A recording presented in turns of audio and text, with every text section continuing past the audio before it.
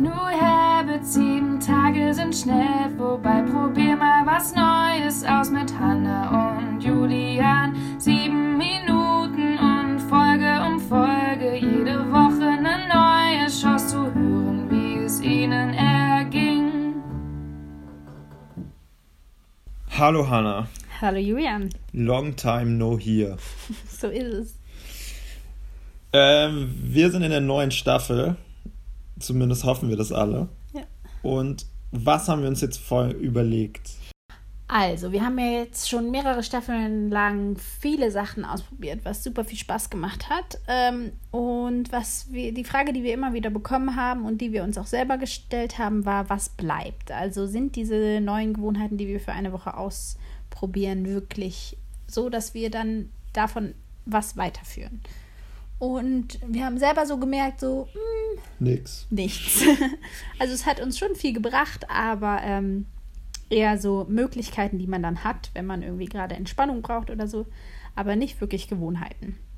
Und deswegen haben wir uns für die neue Staffel überlegt, dass wir ganz aktiv versuchen wollen, kleine Gewohnheiten in unseren Alltag zu integrieren und das hierzu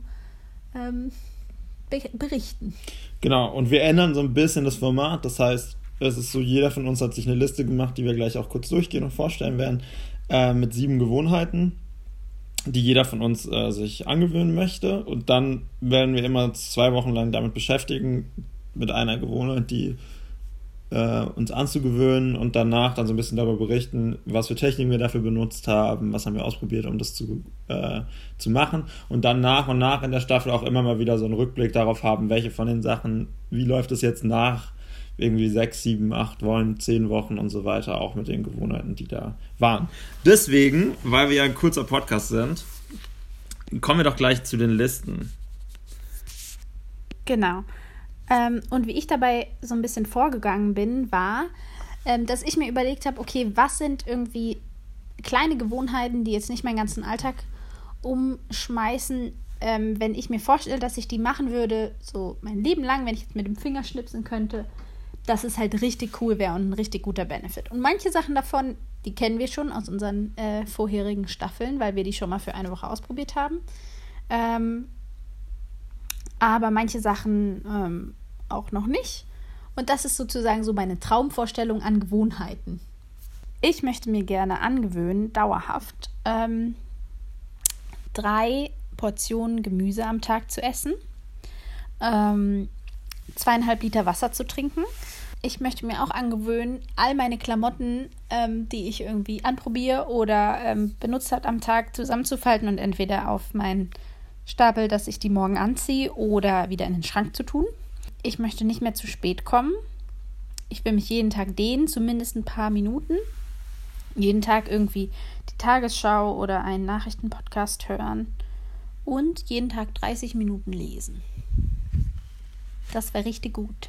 Nicht schlecht. Was hast du dir denn überlegt? Ich kann gleich mal mit einer Sache anfangen. Ich habe 10 Minuten lesen aufgeschrieben oder 10 Seiten.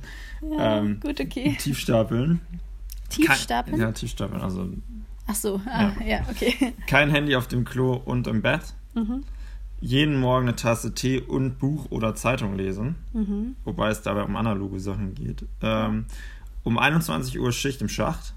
Das ist auch gut. Genau, also dann nichts mehr machen.